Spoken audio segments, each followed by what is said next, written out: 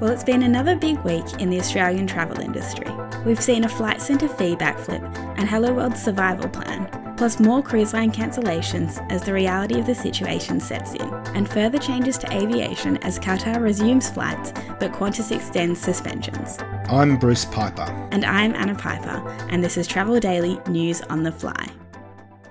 So this week we've seen some big moves from a couple of agency groups around their approach to the corona crisis, including Flight Centre's new approach to cancellation fees and refunds. What's happening there? This has been a huge issue for Flight Centre, and it's been brewing for quite a few weeks.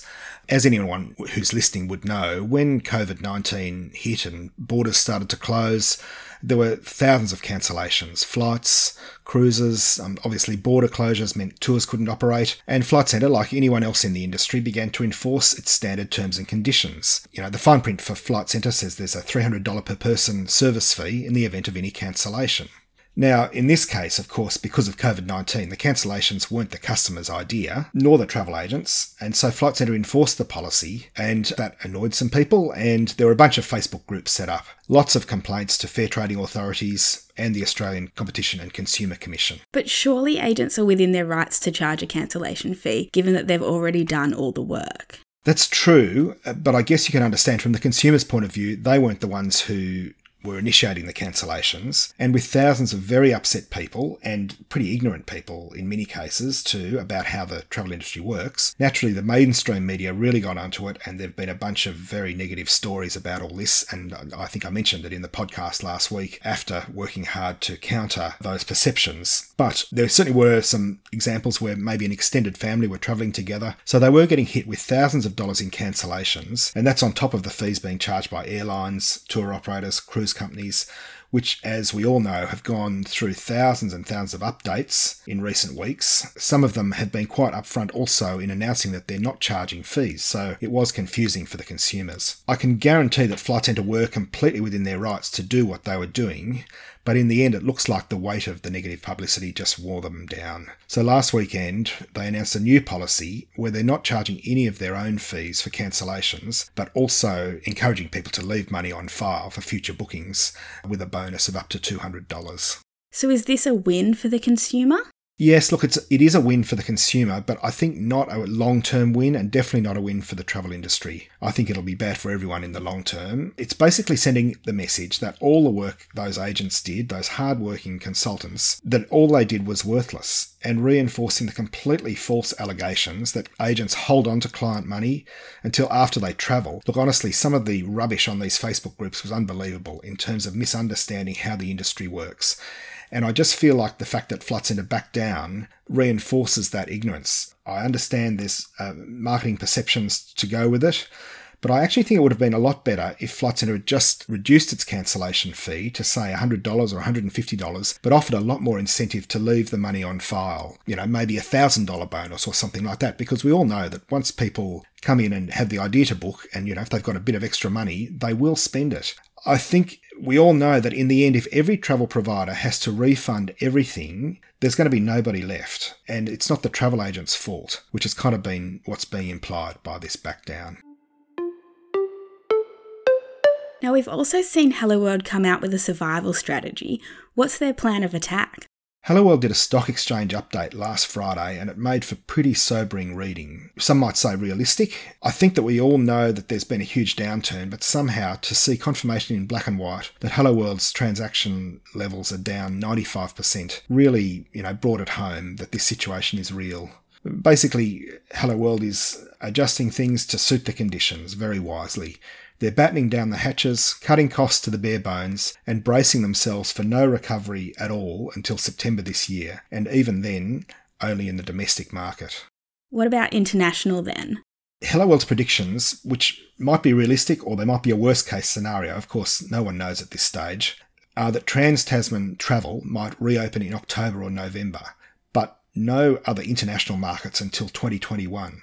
The company says it's got enough cash to survive at its current level of business for at least a year, and with today's National Cabinet meeting, which has been fairly heavily leaked in mainstream media, I think we might find that restrictions ease sooner than Helloworld's timetable, which will be great news for everyone.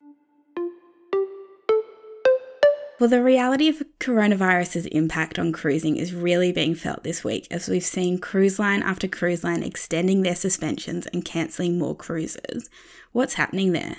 Yes, this week I think the cruise sector admitted what everyone else has been seeing for a while. There's just no way that cruising is going to start up again at the end of next month, which is when most of the cruise lines had previously confirmed their cancellations up to. So yesterday particularly we saw a bunch of Carnival Corporation brands, including Princess, Holland America, Seabourn, announce they effectively aren't going to sail at all this northern summer. Not in Europe, not in North America. They're putting their ships into what's called cold layup for months and months and essentially hoping to just ride it out. And that applies to Princess's Australian itineraries as well.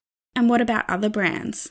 At this stage, we haven't had updates from the other big players, Royal Caribbean and Norwegian, about their plans right through to the end of the year. But on Wednesday, there was a really brutal investor update from Norwegian Cruise Line Holdings, the parent company of Norwegian, Oceania and Regent Seven Seas, which laid out the reality of the situation, with the company burning through cash, a lot of expenses with new builds, and not enough bookings coming in. Fortunately, the next day, NCLH went to the market and managed to raise more than $2.2 billion US, and it says that now puts it in the best position of all the big players to ride this out.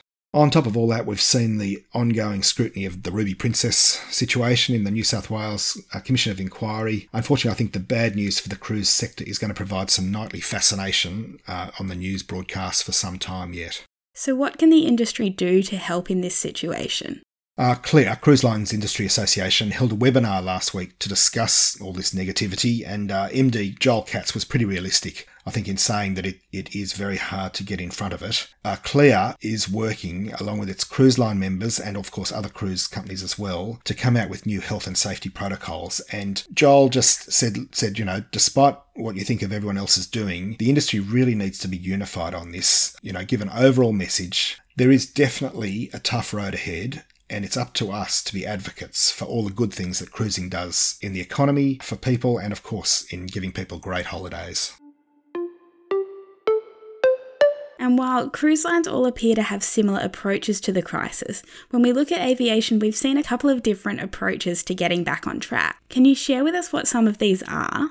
I thought it was really fascinating to see a couple of extremely different announcements this week from Qantas and Qatar Airways. At the beginning of the week, Qantas did a market update, sort of accepting the reality of the situation and extending its suspension of international flying out until at least July, and keeping thousands of staff continued on stand-downs. Alan Joyce even announced the suspension of the Project Sunrise ultra-long-haul plans, which I'm sure was a very difficult moment for him.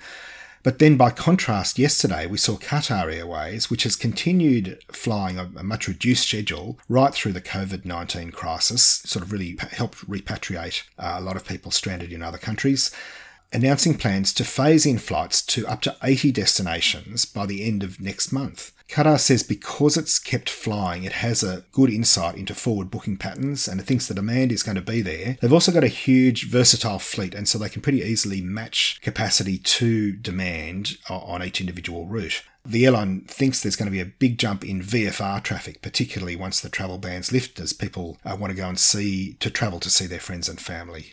Let's hope so. And what other big things have happened in the industry this week? The words that are on everyone's lips is this Trans-Tasman travel bubble. Let's hope that we hear something about that today from the government, where there's a national cabinet meeting, and Jacinda Ardern from New Zealand was also involved in talks earlier this week. So that's potentially good news. And on the domestic front, there's definitely a rising tide of expectation that intrastate, if not interstate, travel will open up very soon. South Australia, I think, has had more than 2 weeks now without any new cases of COVID-19. So I think they'll be first off the mark, and then I think Queensland will follow pretty quickly soon thereafter, and then the other states in turn. The expectation of a domestic and trans-Tasman travel boost was also reinforced this week with the appointment of Matt Cameron-Smith to become CEO of the Travel Corporation's AAT Kings Group. He was previously MD, but I think the promotion is a reflection of the increasing importance of AAT Kings to the Travel Corporation portfolio in the current environment, and I'm sure we're going to see a whole lot of new product rolling out right across the TTC brands to tap into that new demand. Anyway, congratulations, Matt. Absolutely. Congratulations, Matt.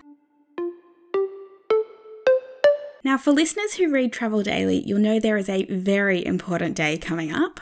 IDD, or in layman's terms, International Donut Day. And at Travel Daily, we've once again been asking you to submit a donut ditty for a chance to win donuts. Well, I have the privilege of sharing with you this week's best submission, brought to you by, a pause for dramatic effect, Lisa Borowick from Travel Call, which is part of the Goldmoon Group. And Lisa has written in and said, "Ring the bells and sound the horns. 5th of June is the day I was born. Corona may have grounded us for now. Stronger together we'll rise again, and how? Travel Daily sending donut treats would make my special day so, so sweet."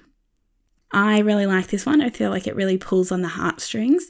It is a bit of a power move, dropping in the birthday part, but I respect it and she's done well out of it. I also want to be very clear that while I actually play no part in choosing the winner, I will accept bribery in the form of donuts. So please keep sending in your donut ditties. We love reading them.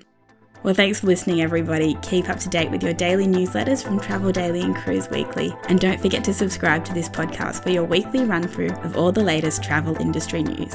And we'll be back next week with more news on the fly.